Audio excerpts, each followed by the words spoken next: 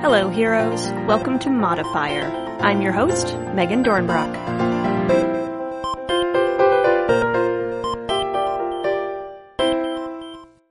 Hey there, heroes. It's nice to be back with you again. Taking some time away was helpful for me as I sorted out my relationship with work, and I hope you've been doing well in the interim too.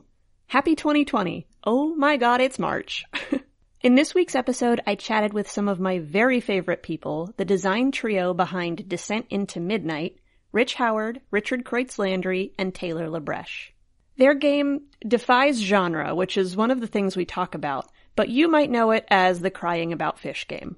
It's an aquatic experience about community set deep in a sea of emotion, and that's about as good of a summary as I can manage. Luckily for us, Rich, Richard, and Taylor are here to help. So, let's get to the show. Hey there, heroes. This week, I have a full podcast for you. We are full of people talking about Descent into Midnight. With me, I have Rich Howard, I have Richard Kreutz-Landry, and I have Taylor Labreche. Hello. Hi, hello, Meg. friends. There's so many. Hello. Yeah. This rules. It's so good. You know what? I like having a lot of guests on at once. It's very fun for me to listen to you talk to each other. No pressure. Before we do that, though, before we jump in, would y'all like to take a minute, take turns, and introduce yourselves a little bit for heroes who don't know you? So any projects you've worked on or places heroes might know you from? I have Richard in my list first, so why don't we start with Richard? Okay. I am Richard Kreutz-Landry. My pronouns are he, him. And basically the big thing that I currently have out at the moment that y'all can check out is my website. It's origamigaming.com. Because I'm an origami artist as well as a game designer. Yeah. And you make a lot of the origami, like you invent the shapes that you make, right? Like, it's very cool. Yeah. Yeah. So, solid follow on Twitter. Yeah, there's like, if you ever wanted to like see, like do a Tony Vornsker from, the Star Wars campaign podcast in paper, you can do that, like you do. Awesome. Thank you for gifting us with this knowledge. Rich, I have you next in the list. I'm Rich Howard. In addition to working on this game that we're talking about today, I've also done game design work for Pathfinder, for 3rd edition, for 5th edition. You can find all that work on Drive-Thru RPG under my name.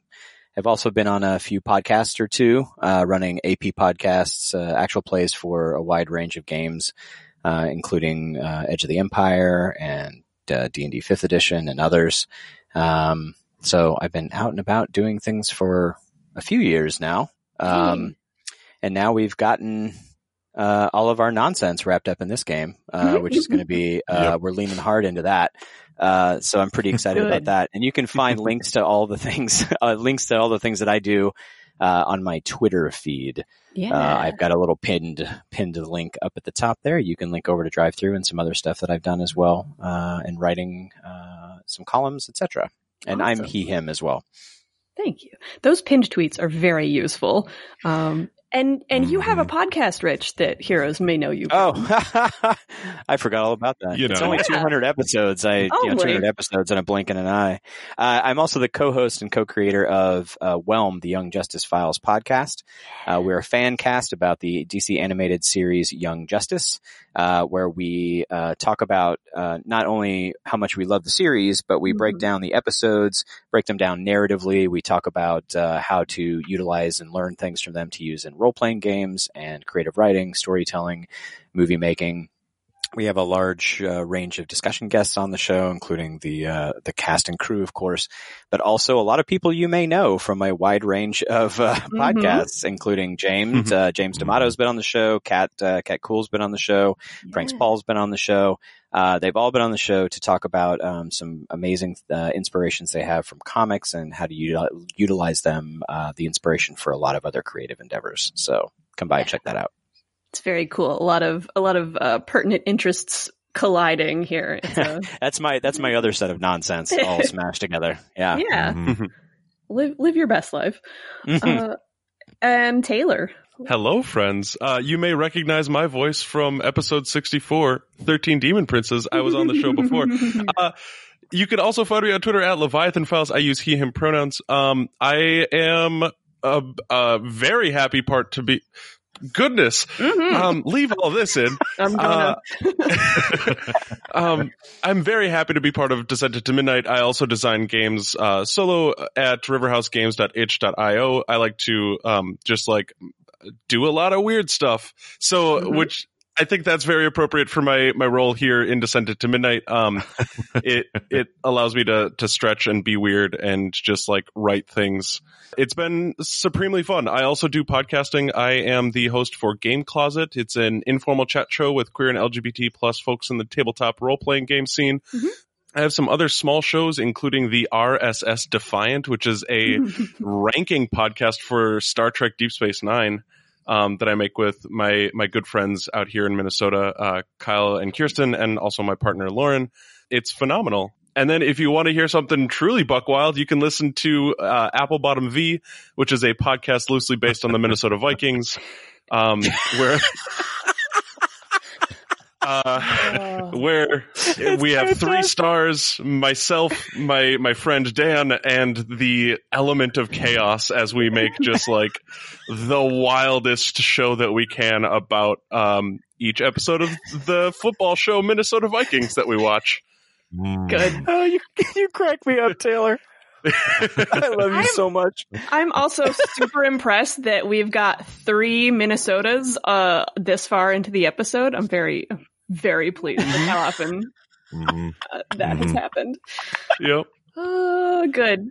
We should have made Hot Dish each individually and been chowing down on it as we recorded this, except for the whole mouth noises thing. But we'll make a new show just for that. What's the audio version? It's like on YouTube. It's a mukbang. If you just eat food on YouTube for people, what do you call it if it's audio? I don't know. I mean, we could do Hot Dish, Hot Take, a new podcast. Yeah, what's your about, hot take? like, Sorry, yeah, exactly. My hot take is that Descent into Midnight is not a great backdrop for talking about Hot Dish, because I love to say that there's no wrong way to make a hot dish, but there is one wrong way to make a hot dish, and that's to use any amount of seafood in it. Oh. And it's a smell reason. Oh, okay. It's not great. So what you're saying is that I should not come up there and experiment with lutefisk hot dish.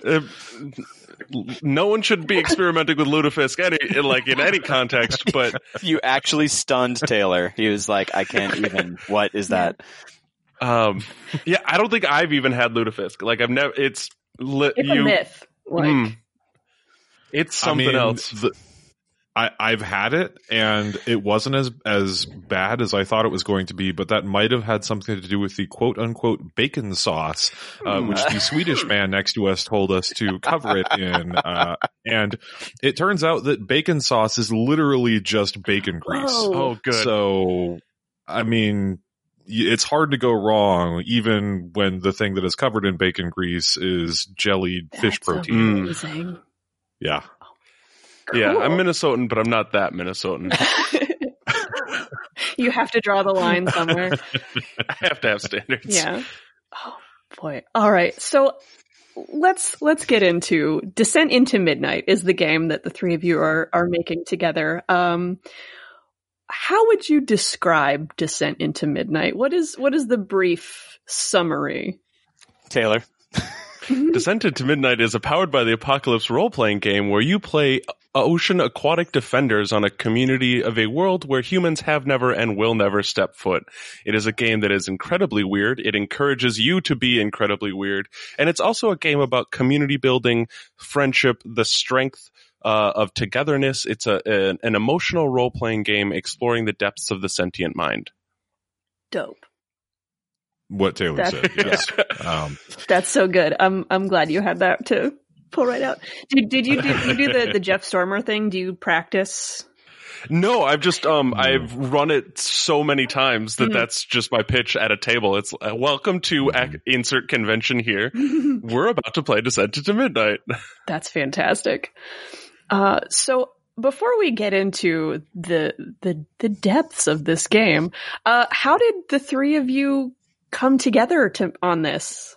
I mean, you have to know the answer to that already, because every project ever that matters started as a joke on Twitter. Yay, good.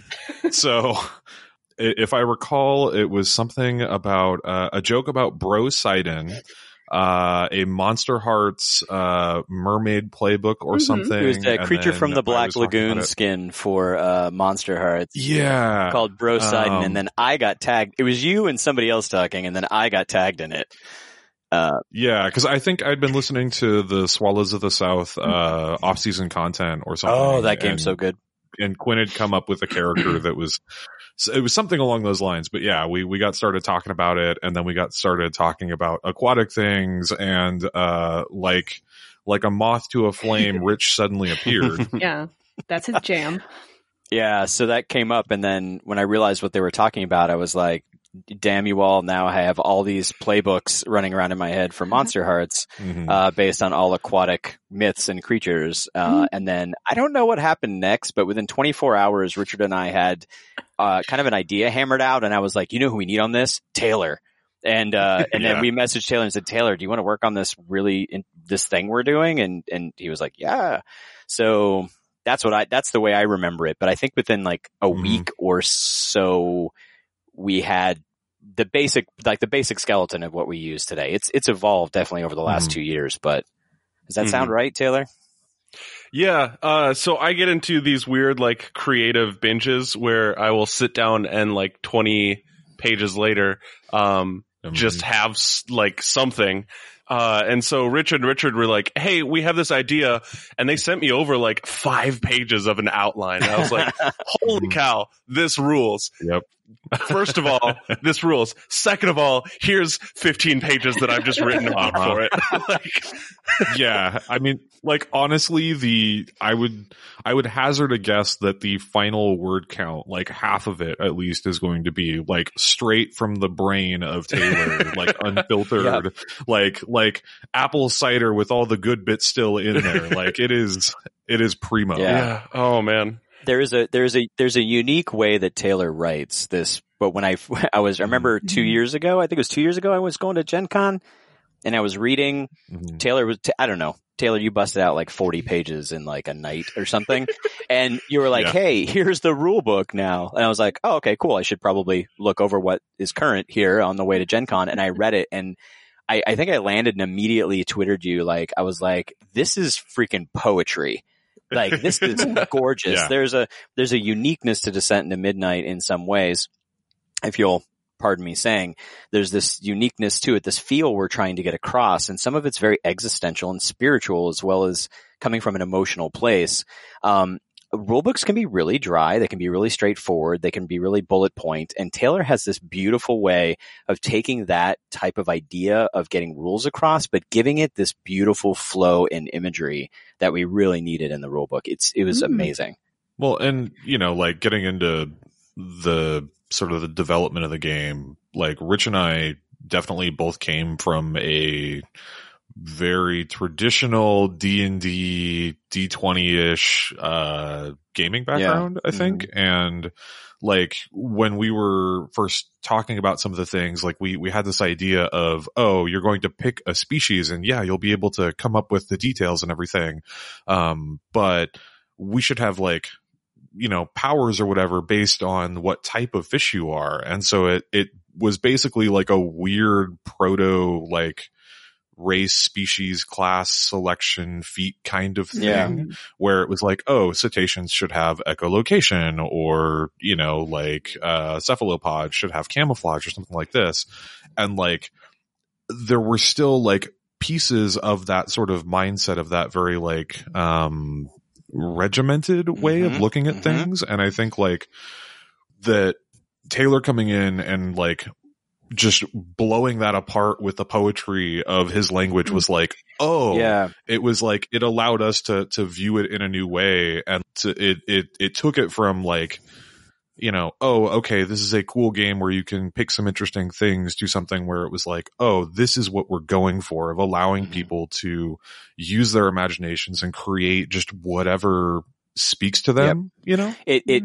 Taylor's knowledge and understanding of things, and then also listening to, some great podcasts like Masks related podcasts and other PBTA related podcasts, because we use the PBTA engine.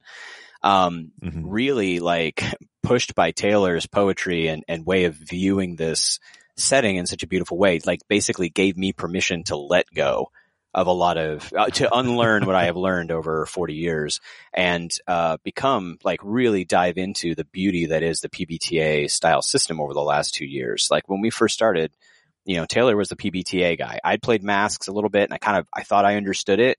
And then over the last 2 years, it's just been a whole, learning arc, of freedom and player agency. And it's been an incredible experience, but we haven't talked much about like what you do in the game, but as Richard nodded to, we have no set species. We have no set metropolis that the players are guarding, and we have no set existential corruption that you're fighting against. All of that is developed at the table in basically session 0. And so people are bringing to the table, some absolutely mind-blowing things, including really questioning what is a character. we have had things. It's like I expected, we're going to have cephalopods and, somebody's going to play a tuna and somebody's going to want to play a mer person or whatever.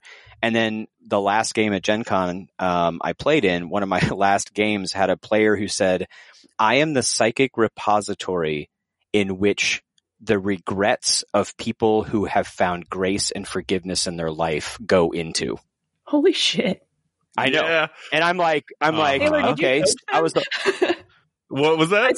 I said, Taylor, did you coach them? No. They'd never played before, but they'd heard about it somewhere. And I was like, okay, so who's your mom? And they were like, okay. And so now the mom was this who was like, oh my gosh, the name was incredible. He came up with these names that were so beautiful. Basically, his mother was the psychic link of the city, the city was always making noise and people were always singing and making, talking and things in these beautiful voices. And she would unify those into the city's own soundtrack. Like she would guide how people were singing and doing things, on a daily basis, so that as you approach the city, you would feel what the city was expressing. And at one point, one of the player characters or somebody that they knew died, and she shifted the beauty of the music of the city into a dirge for that one person, an entire metropolis, like the entire city of Los Angeles, singing in unification this incredibly beautiful dirge for this one person. I just about started crying. It was incredible. Holy crap. Yeah. People don't mess around when they show up at the table. I've been really impressed. Yeah. Hell yeah. I feel like Descent into Midnight has kind of gotten a reputation around it. When you hear about it getting run at different conventions and stuff, what do you guys think of that? And does it affect the way you approach the game at all? I think Taylor, I have a lot to say about this. I know. Yeah. We all are on the same page. I think about this. Taylor voiced it beautifully. Yeah. So I think it's for better and for worse. I think it has a reputation for it. I think like part of me says, I love that people are talking about it as just so much. Like it really does have this thing of like, oh, you're playing Descent into Midnight at this convention. Like you're going to have a blast and you're going to cry so much and it's going to be so emotional, which I love. I love that people are like, they have that strong feeling about the game. I feel like as we go through our design cycle and our hype cycle, it keys me into a lot of things that then turn into iterations on the game, more so I think than any like playtest feedback that I've seen. And I keep thinking about this and I keep like refining my idea about what this phenomenon and this experience is to me. Because I feel slightly uncomfortable that it gets the reputation as the game that you're going to cry in.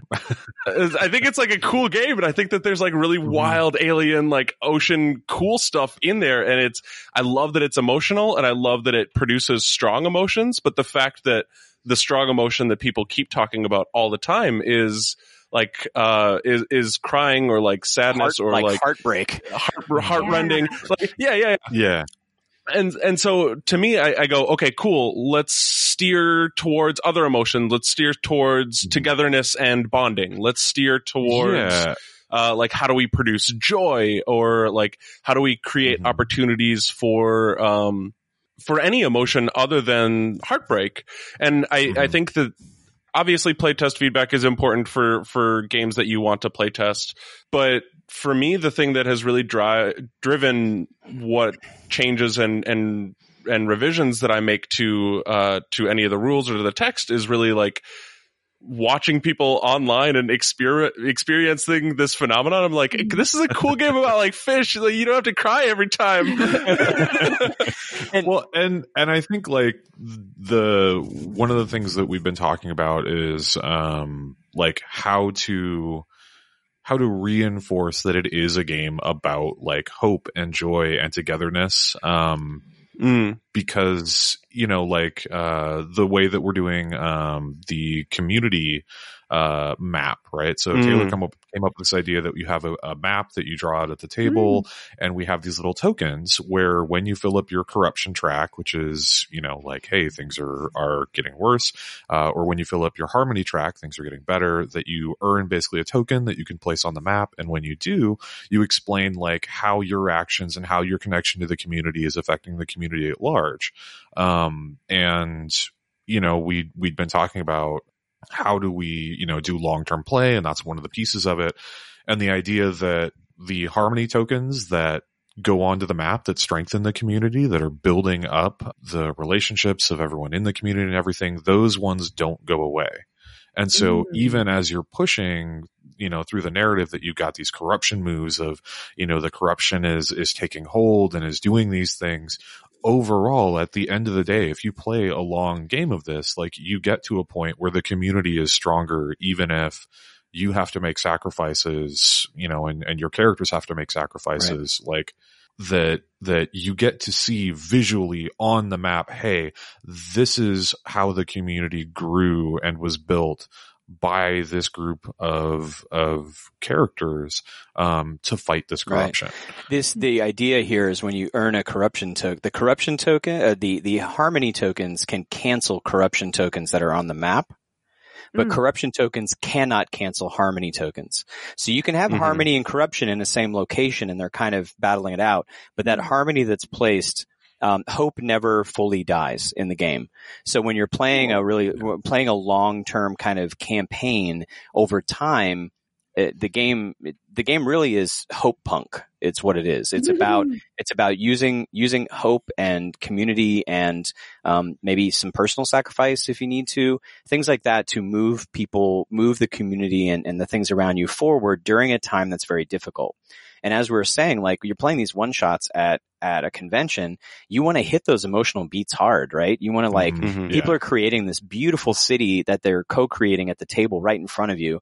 And you have to have an inciting incident. And when you give people so much player agency to be able to create such a beautiful, beautiful thing that they've created together, introducing any inciting incident, or introduction of any kind of corruption, whatever that corruption happens to be, is going to get to people. Like, we just built this beautiful thing, and now we're going to see some terrible thing happen, and then we're going to try to resolve that terrible thing while we're here in this one shot, right? But over time, with the campaign, you're going to get to see this thing that Taylor's community mechanic and the placement of the harmony and corruption tokens really, to me, emphasizes what Taylor is trying to say. Like, this thing, okay, yes, we like the emotions, but we're really about hope punk. So how do we bring that to the table? And Taylor nailed it with the community playbook and the harmony and corruption tokens and how they interact and move in a long-term game. It's absolutely beautiful. So, Rich, I love you. I love you too.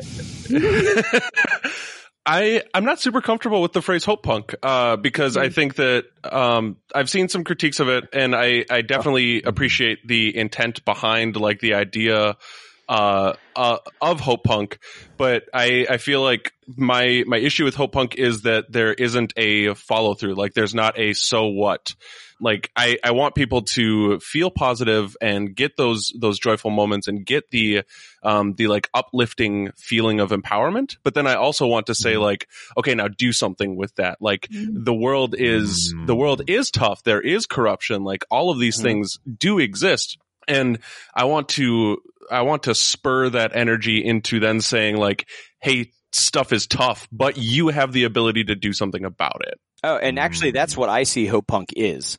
So it's actually taking that beautiful positive, like that thing inside of you and knowing that as long as hope doesn't die, you can take those actions to actively participate in your community, which is really what I think that we do. So I haven't done any research on specifically what people have done, like on genre definitions of Hope Punk.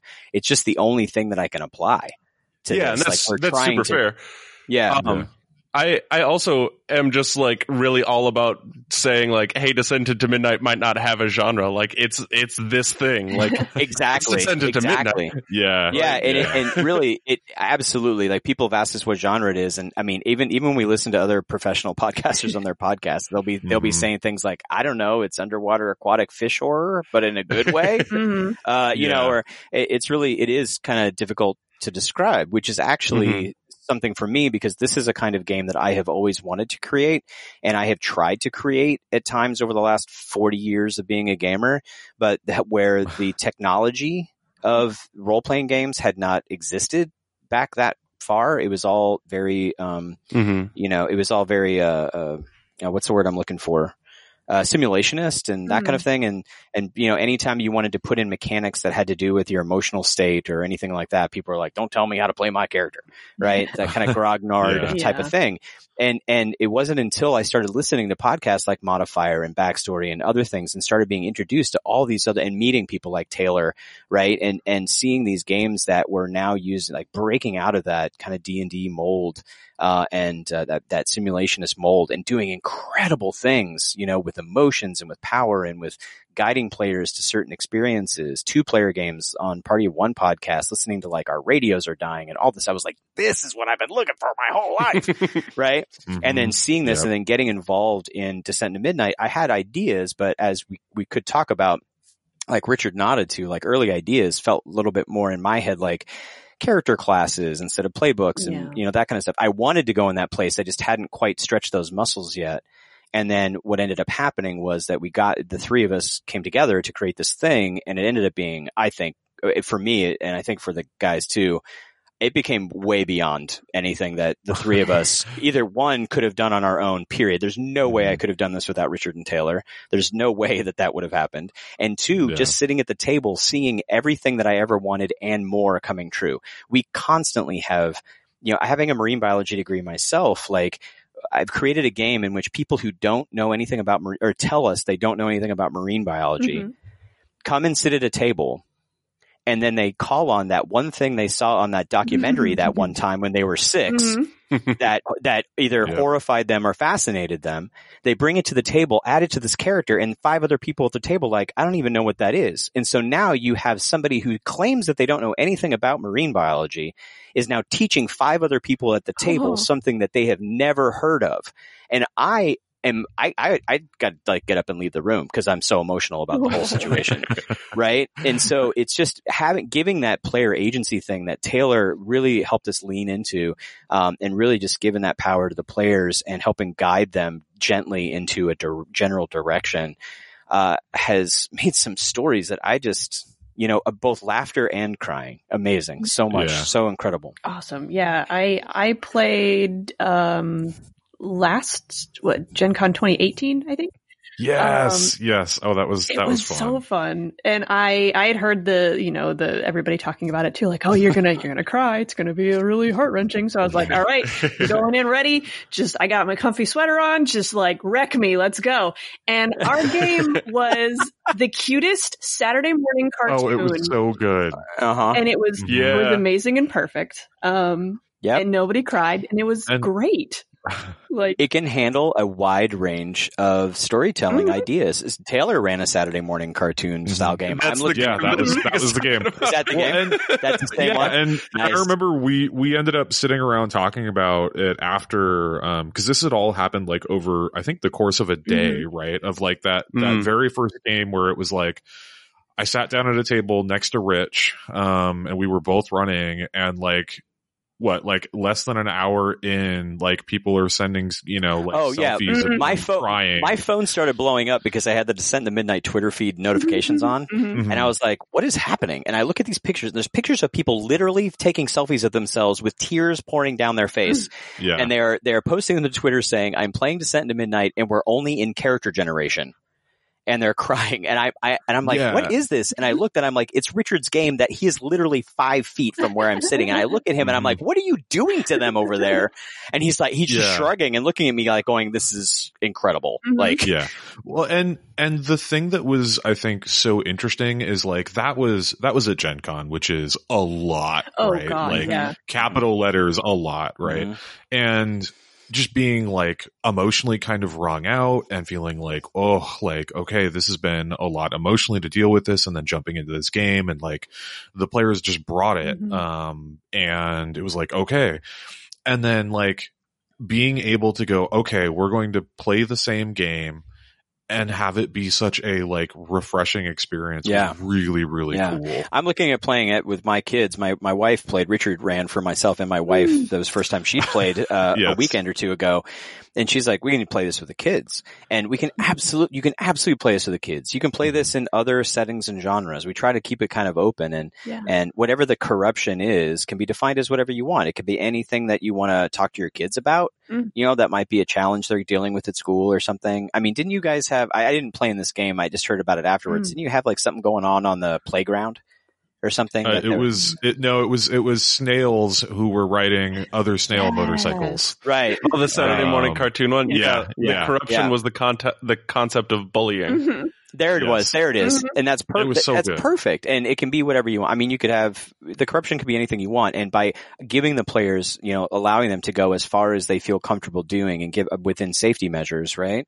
Allows them to go wherever they want to go.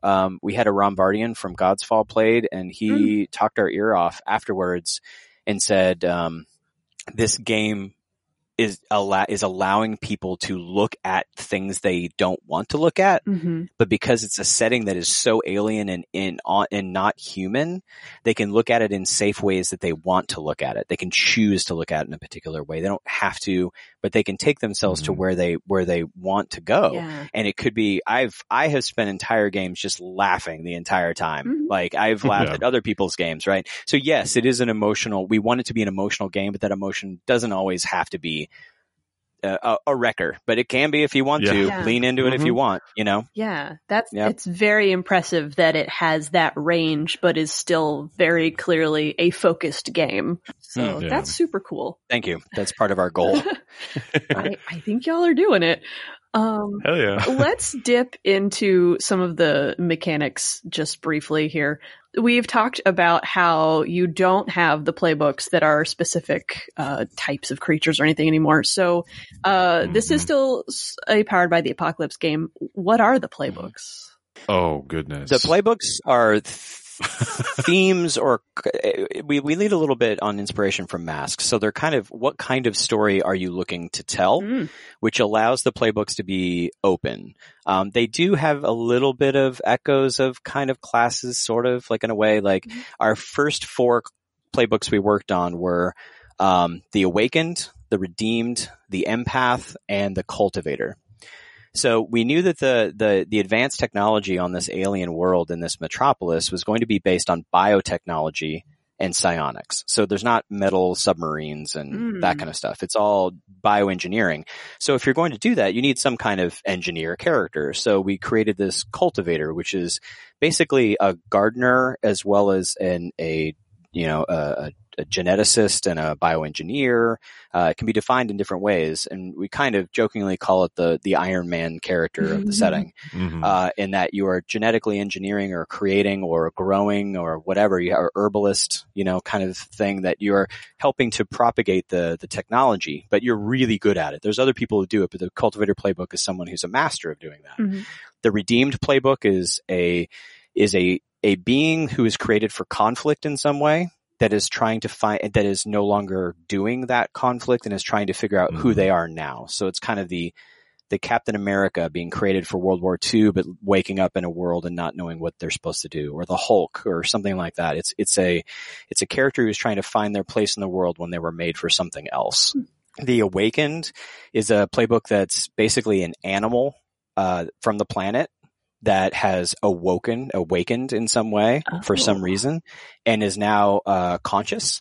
So it's a way to kind of play the other in a world or on a planet in which all the species or whatever you want to make in the first place, right? But they walk that line between the natural world and the civilized world that's what their story is. And then the last of the core 4 ones that we started with is called the Empath.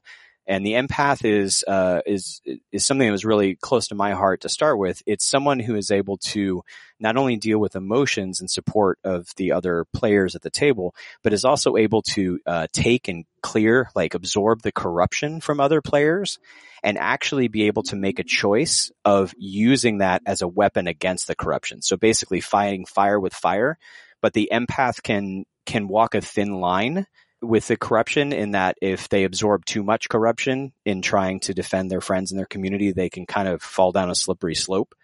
So it's a balancing act with them. They can absorb more corruption than others, but they kind of want to, but they kind of shouldn't, right?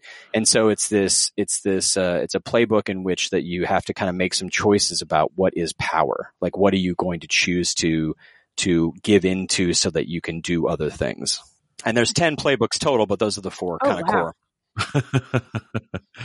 Yeah. And they definitely have evolved, right? Like the Redeemed was originally called the Living Weapon. And, we found that didn't quite convey what we wanted to, as far as like that this is a story, that this character's story arc is something along the lines of, can they find redemption? Right. And that's why we renamed it what we did.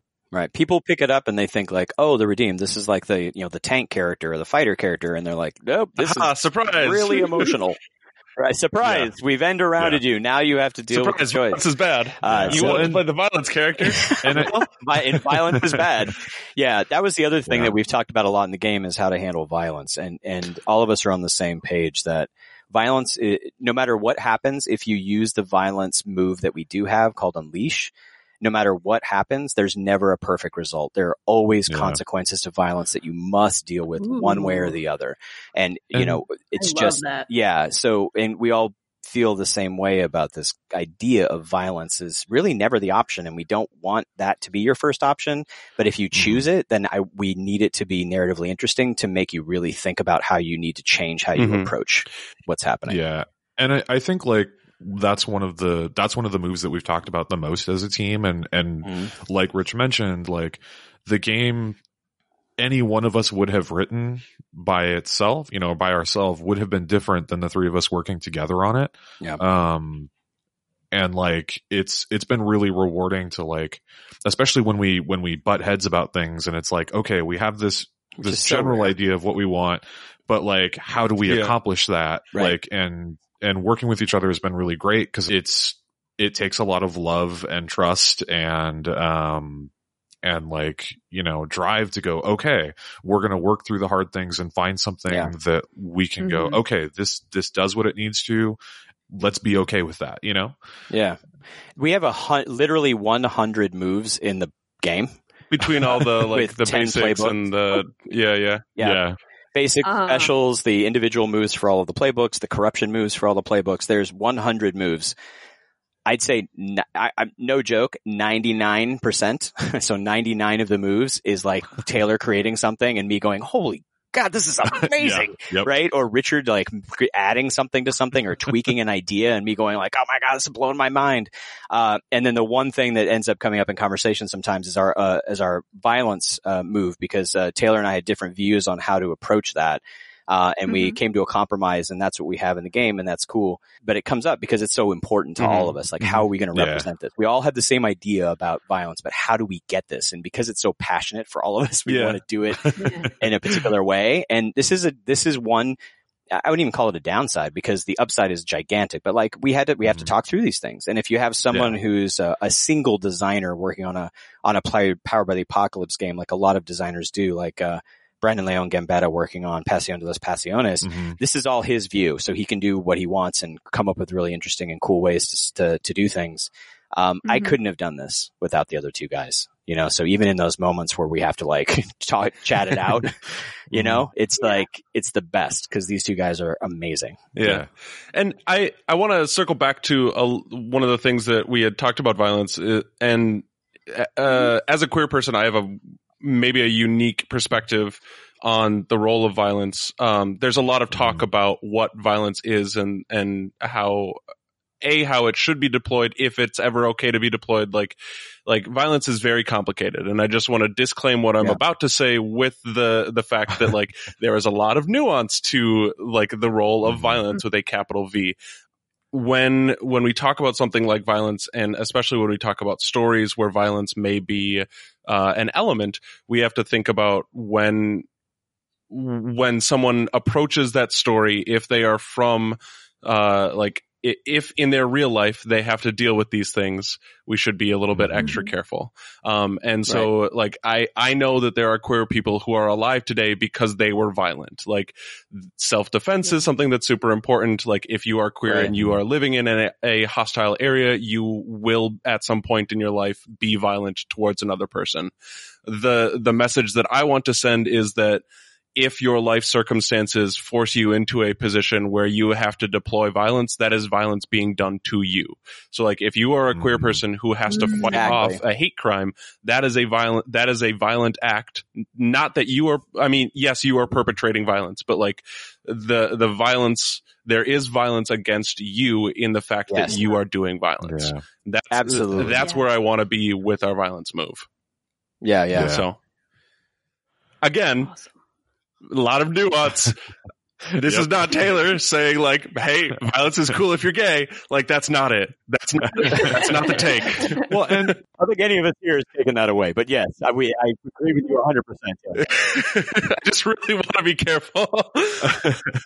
Well, and I think like that really is the beauty of getting a group of people to work together on something, right? And like, you know, with the three of us, we have very different perspectives about things, and we can all bring that to the table. And like, it's very like, you're never going to be able to hit every perspective, but like the more that you can bring that in, I think it just makes the things that you're creating better and better, you know? Well, also to put a nod in, like, you know, Richard was talking about how we came from kind of Pathfinder D&D kind of, you know, backgrounds originally, but Richard has put in, I wouldn't even call it a move. He put a mechanic into the game that rocked Taylor and I to our core. It's the opening and closing mechanic for every game is this guided meditation that Richard drew from inspiration from going to a taiko drumming class. Yes. A taiko drumming class, because I was like, so I'm quarter Japanese, and it's not something that I bring up a lot or talk about because like, I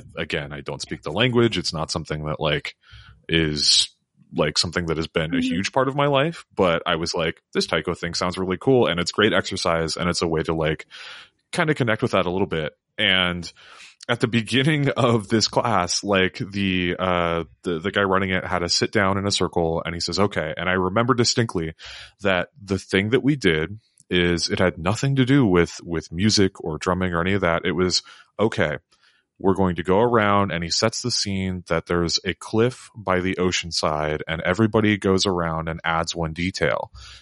And by the end of it, we had this amazing like picture in our minds of like a thing that like, you know, there were seabirds. You could hear them. The trees rustled. You could get the scent of the salt coming up from the spray from the waves at the bottom of the cliff. And it's like, this was a year and a half ago, 2 years ago, and I still remember that. And that's the thing that I wanted to bring to the game, because I realized that if we're writing a game about community and about coming together and about sharing experiences, like these characters are psionically linked, right? Like they literally can share their emotions and experiences with each other. What better way to hook into that than to do some small version of that? And there are so many times when it's like I've played one shots of a game and I've gone, that was a ton of fun and you have a cool experience with people, but that character just is gone, right? Mm-hmm. Like it never enters my memory unless somebody can, like mentions, oh, remember when we did this? It's like, oh yeah, sure, whatever. But there isn't like, there's nothing that forces me to go, how did this character change or develop or think about the character on a deeper level? and that's what this does, right? We have these general titles, right? Taylor's lead designer, Richard's project lead, and I'm concept lead. And so some of this is really coming from stuff that I've been pondering in my mind for a really, really long time. And one of the things that I really wanted to incorporate in the game was this idea of a sanctuary, which is this psychic space in which all of the players can converge mentally because they have a unique bond, even if they're not together physically. Mm-hmm. And so we're really pulling from inspirations from games like Headspace, right? Mark Richardson. This idea where the Guardian characters that you're playing can all communicate with each other at all times. They can share experiences with each other. They're psychically linked in a tighter way than even other inhabitants of the community. And so I was like, yeah, I really want to do this thing. And then Richard walked in and just turned it to 11 because it was like, oh, well, now the sanctuary isn't just this kind of psychic void space. Like it's now we're describing the physical sanctuary that people hang out in, like your home base, and also the psychic landscape that's behind that. And then at the opening of the game, you add elements like he's saying, but at the end of each session, you talk about how those elements have altered. Ooh. And so based on the things that have changed for your character. So if you end the game with conditions like angry and isolated, then the shining, bright, warm light that you added to the community, when you're talking about the sanctuary at the beginning of the game may be a little dimmer. And then as you start the next game, you can revisit that description to remind people what emotional space they're in. It is incredible. It is an incredible mechanic. And one of the things that I've really enjoyed about it, like talking about how, sometimes it can be really like, can be kind of a downer because, these things are happening. Those moments that you get, those small moments of like a character who their portion of the sanctuary is like these little caves or something, or those, whatever it is, whatever their detail is, when they come out at the end of the session and they have grown, or there's harmony in the community, or there's that positivity where they have that, getting to hear those details of how that is visualized in the sanctuary and the community is super impactful because it's contrasted with all of these other things that are going on in the other characters. And it's very intimate in a way that a lot of quote unquote traditional games aren't, right? Yeah. I have to give another shout out to Taylor because I ran for the first, I think it was the first game I ran for you, Taylor, wasn't it? At Gen Con when you played the Littlest Minnow? Oh yeah. So Taylor played this Touchstone character. The Touchstone is that kind of, that character that's so full of hope and peace that you just feel it when you're standing next to them. Like the most terrible monster will just walk up to the littlest minnow, and it's just full of so much love that the terrible monster will just sit down next to it and have a conversation. Right. Taylor playing the littlest minnow. And so he's another designer, and I had other people at the table that had signed up to play the game. Okay, first of all, Taylor's ending of that game, he sacrificed himself to save everyone. Like we were all in tears. Okay, so he can talk about happy joy all he wants, but he absolutely destroyed me. And then, as a guide, podcast.com. Yeah, as a guide, someone who's running the game, there was a part of me was like, do I give this moment, this like amazing narrative moment, to another designer? That seems a little odd to me, but I was like, this is going beautifully and everyone seems to be in, so I'm going to let it happen. But what ended up happening was Taylor's character, I'll say died, although it was more complicated than that, was removed from the story, and the sanctuary mechanic allowed us to see what happened with these other, like they got the last word. He may have had the last choice and action for the narrative, but those people, the three other players at the table, made me cry so hard because they were reflecting on what the absence of the littlest minnow meant to them. This character they just met like 3 hours ago, right? Meant to them, and the changes that happened to the sanctuary. And it was the perfect exclamation point for the game. It was amazing. Shout out, Taylor. That was an incredible game. That's so cool. So you all run this at conventions a lot, but there are things in the game that are arguably, it sounds like, better for being a campaign. How long of a game do you think this could be, or have you run? Like how long does this go? Is there like a kind of good way that this wraps up, or is this a game you could just keep playing? I mean, I think a lot of that depends on how aggressive you are with the moves, right? Like how often you're rolling the dice, because that's what's going to trigger the harmony track and the corruption track. And essentially there's the way that we've got it set up right now is that as you fill up your corruption track, once you hit that, you unlock a corruption move that you can then use later. Once you get that 5 times, that last corruption move is basically you get you can use it earlier, but you eventually have to go through all of them. And that last one is basically I end my story or the story of this character on my terms, right? Of like you do something, but that takes the character out of the story. And so how do you give into the corruption? How do you acknowledge the corruption? How do you sacrifice yourself against the corruption? Like it's a way to choose to end your character in a narratively interesting way.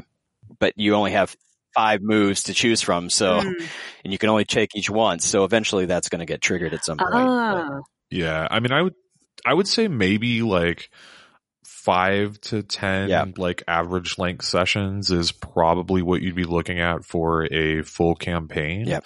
Although one of the really interesting things about the setting is that there's so much that happens in, there is the physical world and you do a lot of world building around that, but there is the concept of the echo, which is this, what is it you like to say, Rich? That it's like if the physical world is the tip of the iceberg. Then... Yeah. So if the echo is the spiritual ocean, like a dimension that's just an ocean, the physical reality in which you live is like the iceberg that's frozen and congealed out of the echo. So it's malleable and can change. So if you affect the echo, it can affect the physical world, and the way that you affect the physical world, either physically and or emotionally or psychically, it will affect the echo.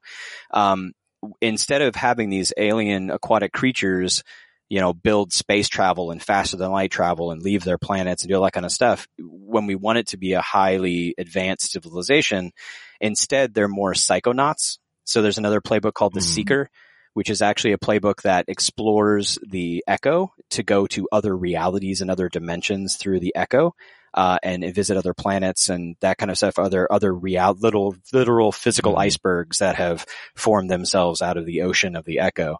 And so there's a lot of games pull their corruption from the echo. It's come from another dimension, another place. Some don't, and they have it be very, very local and, like bullying, it can be whatever you want.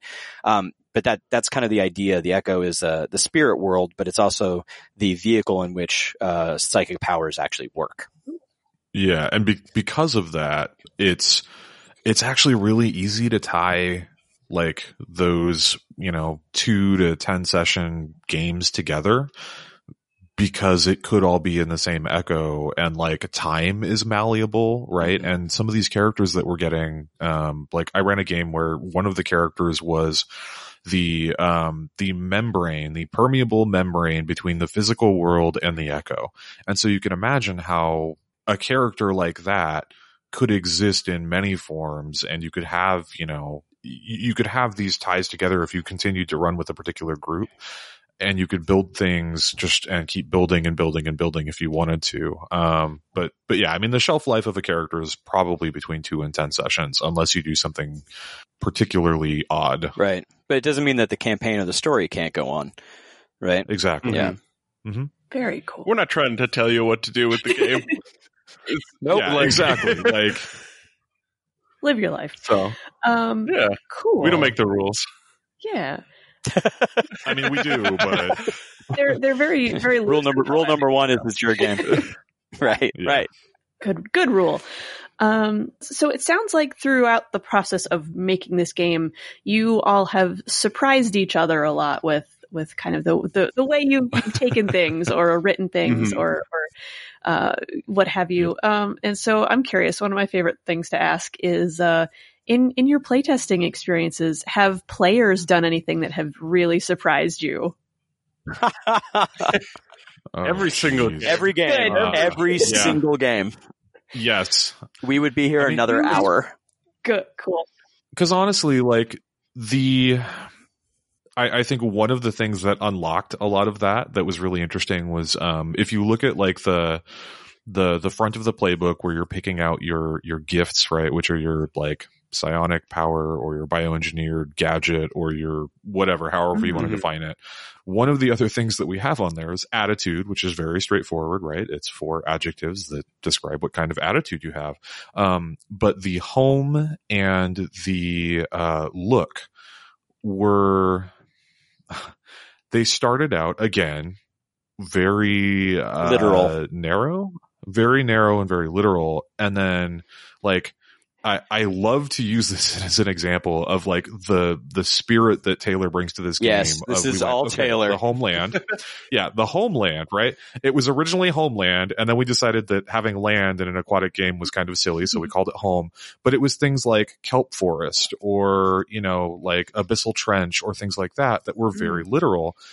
And I don't remember exactly how this happened, but at one point, suddenly on one of the playbooks, one of the looks or one of the homes was too many teeth. So Taylor started leaning into the concepts and ideas. Yes. And the interpretations people take some of the, I mean, it can be anything from like a cloistered cave, or whatever. It's like these homelands start become emotional homes. Yeah. The emotional drive behind the home instead of the physical location. And I'm like, nailed it.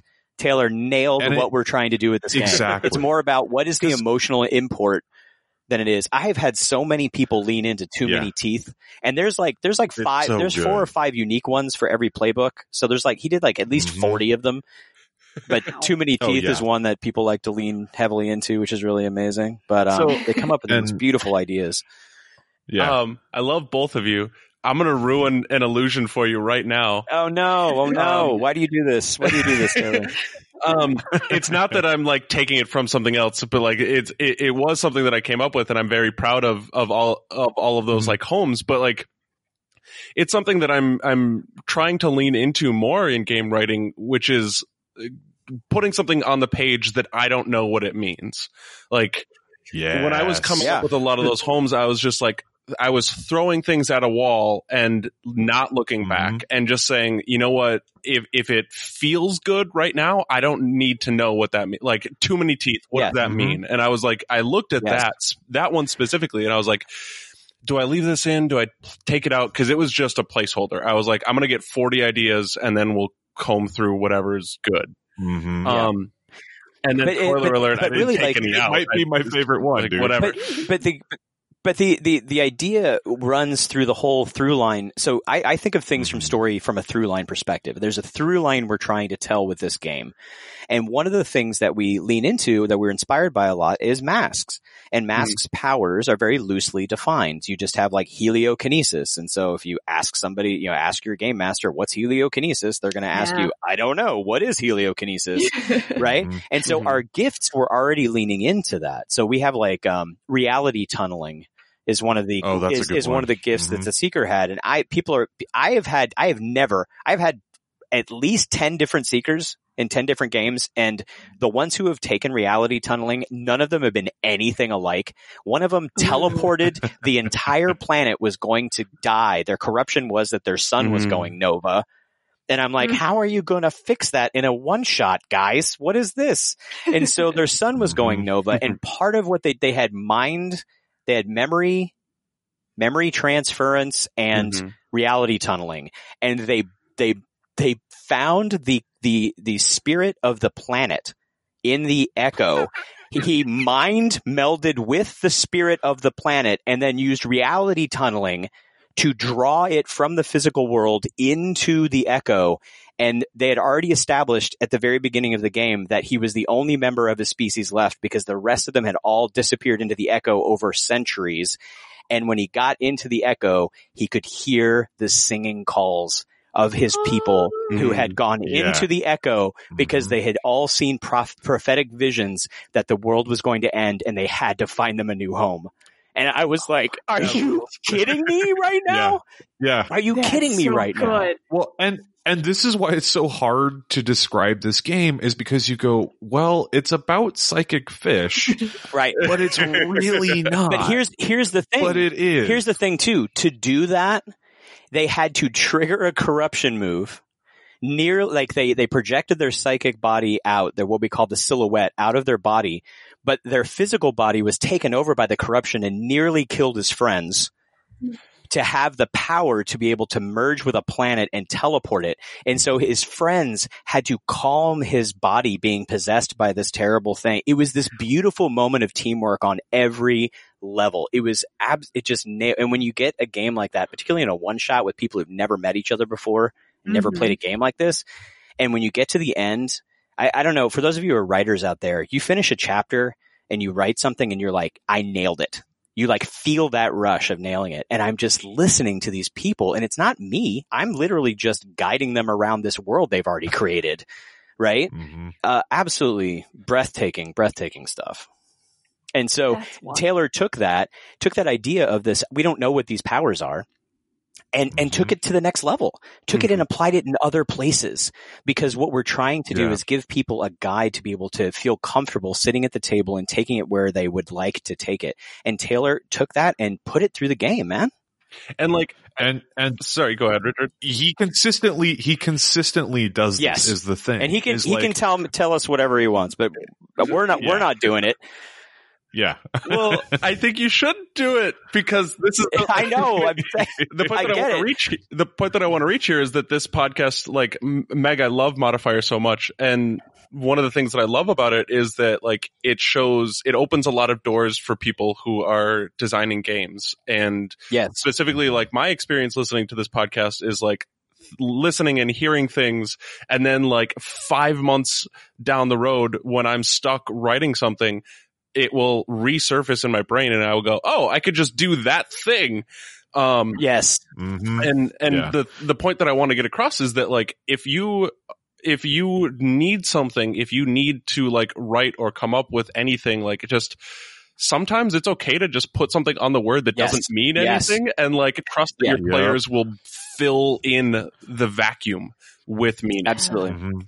There's a kind of a maxim in writing, write drunk, edit sober. Like it's basically this basic idea of, look, if you're stuck, just get ideas on the page and come back and visit it later and see what happens. Stir it up, right? In Big Hero 6, they're like, look at it from a different point of view, shake up your brain. Like I absolutely back Taylor in this idea. Just put something down and then keep that energy flowing forward. But Taylor, you have mastered that in a way that's really, really helped this game. And I need you to take the compliment. I'll take as many compliments as you want to give me. The one thing that I do want to say before anything else happens is that like sometimes you don't even have to come back to something. You can just put it down on the page. That's true. You know what? I'm going to think about something else for now. I'm never looking back, and I have never looked back at the home or any of the games. That is such a Taylor answer. I love it. You get it in one. Right, exactly. And the thing about it too is like you sometimes like you said, you just have to trust that the human brain is literally built for the neurotypical person to create stories and generate like a narrative from very little evidence, right? Yeah. And put something together that makes sense based on just a little bit. And so it can be more effective to just put those pieces in place and let people make of it what they will. Yeah. To trust your audience and trust your players. There's a reason, whatever reason, somebody's being drawn to a table to play a role-playing game of whatever kind. Yeah. Right? Trust that there's something in there, this thing. and new players. Wait, we've had so many people who've never played a role playing game before. They came and they played Descent into Midnight. It's their first role playing game, and I'm like, seriously? The greatest in the world. This happened at Gen Con. I had a 14-year-old kid who'd never played a role playing game before, came and somehow signed up for Descent into Midnight. That kid ruled. Like, everybody at the table were experienced gamers, and we were like, boy, you really figured this game out in about 3.5 seconds, didn't you? Like, he just leaned into it, and he was like, I love this. This is amazing. Like, I love this feeling that I have, and it made me so like proud to be like, wow, thank you, and honored that everybody remembers their early role-playing game, something about an early role-playing game experience that they carry with them that made them want to play it again for years and years. Right. So love it. Trust them, trust the players, and see what happens. Cause boy, it can get bonkers in this game. All right. I feel like Heroes probably still have 1,000 questions, and that is totally fine because Descent into Midnight is on Kickstarter right now. Hell yeah. Please ask us questions, give us money, tell all your friends to also ask us questions and possibly give us money.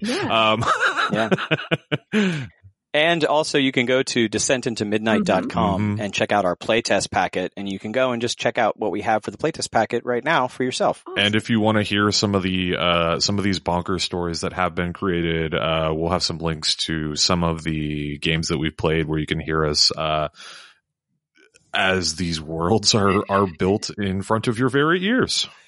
Very cool. Cool. We will link as much of that as possible because I feel like we've barely scratched the surface of this game. We need to go deeper. Yep. Yes. Is there anything else that you guys want to touch on before we wrap up? No, I don't think so. I think I'm good. Yeah, I'm just like happy. I'm just very happy to talk to all of you. Like genuinely, everyone on this call, I consider a close friend, and I right now in this moment am very grateful that I have the opportunity to talk to you all. I know I've been chatting him up a lot in this session, but I actually do. I want to give a shout out. If you're enjoying some of the things that we're talking about, this kind of almost existential, poetic things and these emotional things, please go and check out Taylor's games. Yeah, like they Taylor's games rad. Are incredible.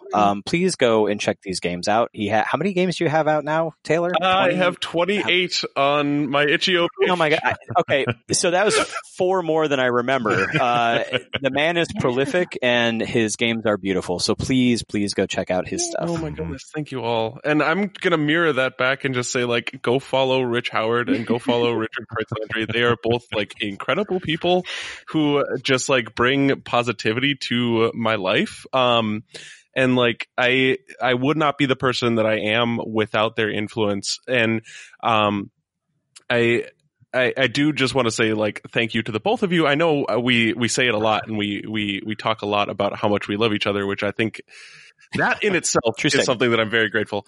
But like, Rich, you have played such a nurturing and like caring role in my life, more like in a way that is unique, like in a way that I find myself, and I know that we are good friends and that we are like doing things and like everything, all of our life is happening concurrently, but you are still someone to this day, like since we met, like I consistently want to impress you, and I consistently want to be doing things that Rich Howard would approve of. And I think that says a lot about your character. I love you very much.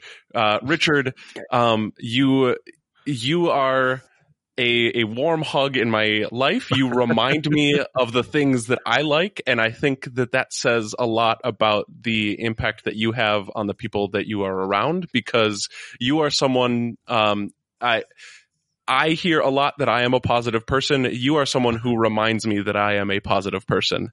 And you are someone who reminds me of why I am a positive person. I love the both of you. Also, Meg, thank you so much for facilitating this. You're not free of compliments either.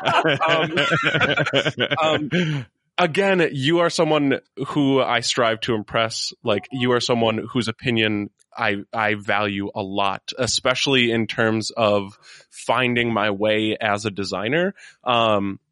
you are someone whose interest is very much in like learning about like the way that games work and the way that games tick in a very fun, energetic, adorable way. And you are, I try to push a lot, like Lucian Khan said it on an episode of Game Closet, and it's stuck in my head ever since, like make room for joy. And you are someone who I get the feeling makes room for joy in a lot of game spaces. And I know from experience makes room for joy in the games that we've played together. And I want to say thank you for that. Yes. I would like to add to that, Meg. Oh no. Before you can even react. I said it off air. I'm going to say it now. From the first episode of Modifier, in my head, I was like, what can I design to get on this podcast? And this was before Descent into Midnight started. And when we started, I was like, oh my gosh, I'm going to get to be on Modifier, I think. I will say that. So thank you for all you do. Yeah. Like, I think like Rich, like that first episode was an eye-opening experience for me. Like I started listening to RPG podcasts with the RPG Academy, and started like finding out about all these other cool shows from there. And I was like, oh, this Modifier thing sounds pretty cool. I like games. They're interesting. And like, I listened to it and I went, oh, this is not just a show that is about like cool, you know, changing games and doing fun stuff. Like this is important with a capital I. And I was like, this is like doing good work in the world. And yes, like I listened to several shows at that point, and I think this was the one where I went, I need to listen to this, like to make myself a better human being if I'm going to be designing games, you know? Yes. So, oh. Well, we love you, Meg. Yeah. Oh, I love you guys too. How dare all of you? No, I'm really glad I got to have all three of you on to talk about this game because I know you're all so involved in it. It was important to me that everybody made it. And it's just been a blast getting to know you all online and offline over the last couple of years in all of your own ways. Okay. This is the most wholesome episode of the show we've ever done. This is basically what our game design triple sessions sound like. You get the three, That's like honestly, so you get the cute. three of us together, and this is just how we are. So I'm super glad that we got to bring you into the circle and share our love with you. Oh, yes. Thanks for doing that at me. And I know you started to plug each other, but would you like to let heroes know where they can find you online and your work and plug yourselves? Give us some websites. All right. I'll take the first watch because I probably got honestly the least stuff out of the three of us. So I am Richard Kreutz Landry. My Twitter tag is Kreutz Landry. Hopefully that'll be in the show notes because it's difficult to spell. And my website is origamigaming.com. All right. And I am Rich. You can find me on Twitter at Umbral Walker, UMBRALWALKER. I am outside of Descent into Midnight and Whelm, the Young Justice Files. I'm best known for designing the Alchemist class for 5th edition, one of like a million that people have designed. Mine, I'm proud and happy to say, is now a platinum bestseller on DriveThruRPG. So if you do play 5th edition, please pop over there and check that out. It's a piece of work I'm very proud of. So you can check that out. And then, as we mentioned at the top of the show, if you pop over to Twitter and see my pinned link at the top, or pinned tweet at the top, you'll see links to all the other stuff I've done, including columns on tribality, including 80 plus articles on taking your games into aquatic settings, no matter what the game system. Awesome. And I am Taylor. You can find me on Twitter at Leviathan Files. You can find the podcasts that I make on wherever you get your podcasts. They are Game Closet, an informal chat show with queer and LGBT plus folks in the tabletop game scene. Apple Bottom V, a podcast loosely based on the Minnesota Vikings. The RSS Defiant, which is a rewatch podcast of Star Trek Deep Space Nine. And you can find the games that I make at riverhousegames.itch.io. If you are specifically looking for a game in which I am on my complete and utter bullshit in terms of like, hey, none of this actually makes sense, but that's okay okay because like whatever, that's the point of it.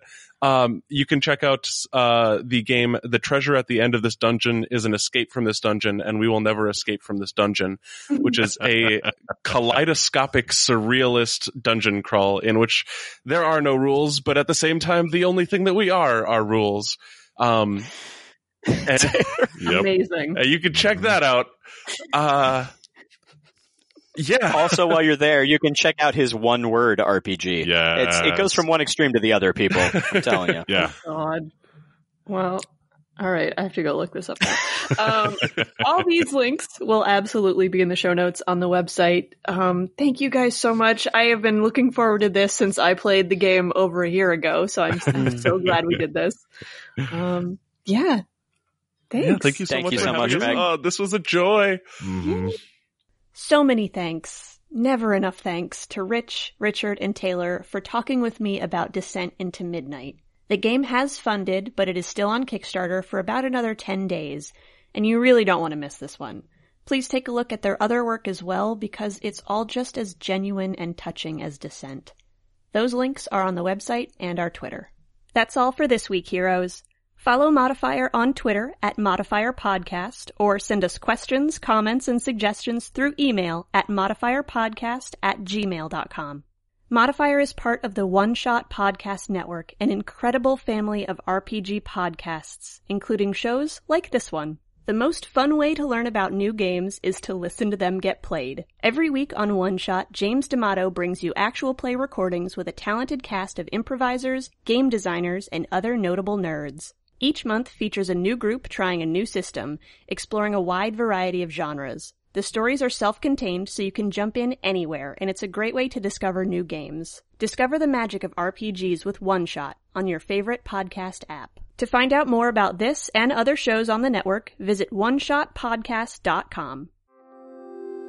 Modifier's theme music was created by my favorite bothan, Kat Greenfield, whose myriad talents are on display at katgreenfield.com.